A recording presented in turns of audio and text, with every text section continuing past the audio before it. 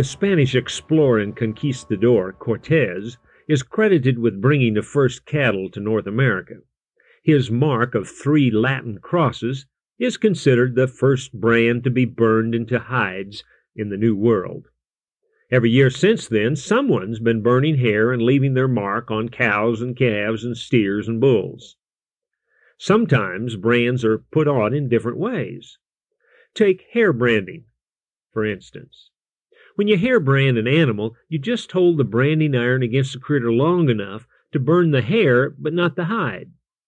In a legitimate sense, this works well as a quick temporary trail brand when you're driving big mixed herds north to the railheads. But most often a hair brand was a dishonest attempt to make the animal look properly branded. Sometimes the branding was done through a wet blanket to make sure the hide wasn't marked. After a while, of course, the hair would grow out, leaving no brand at all.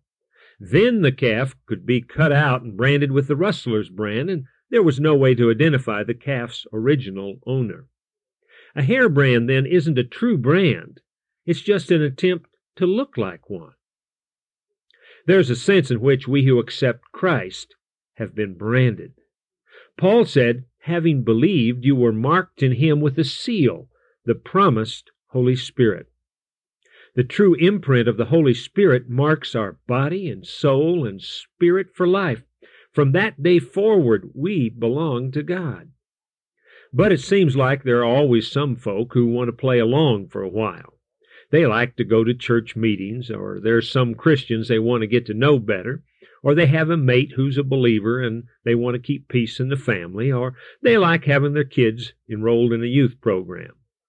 So they make a tentative stand for Jesus, but never yield to his lordship.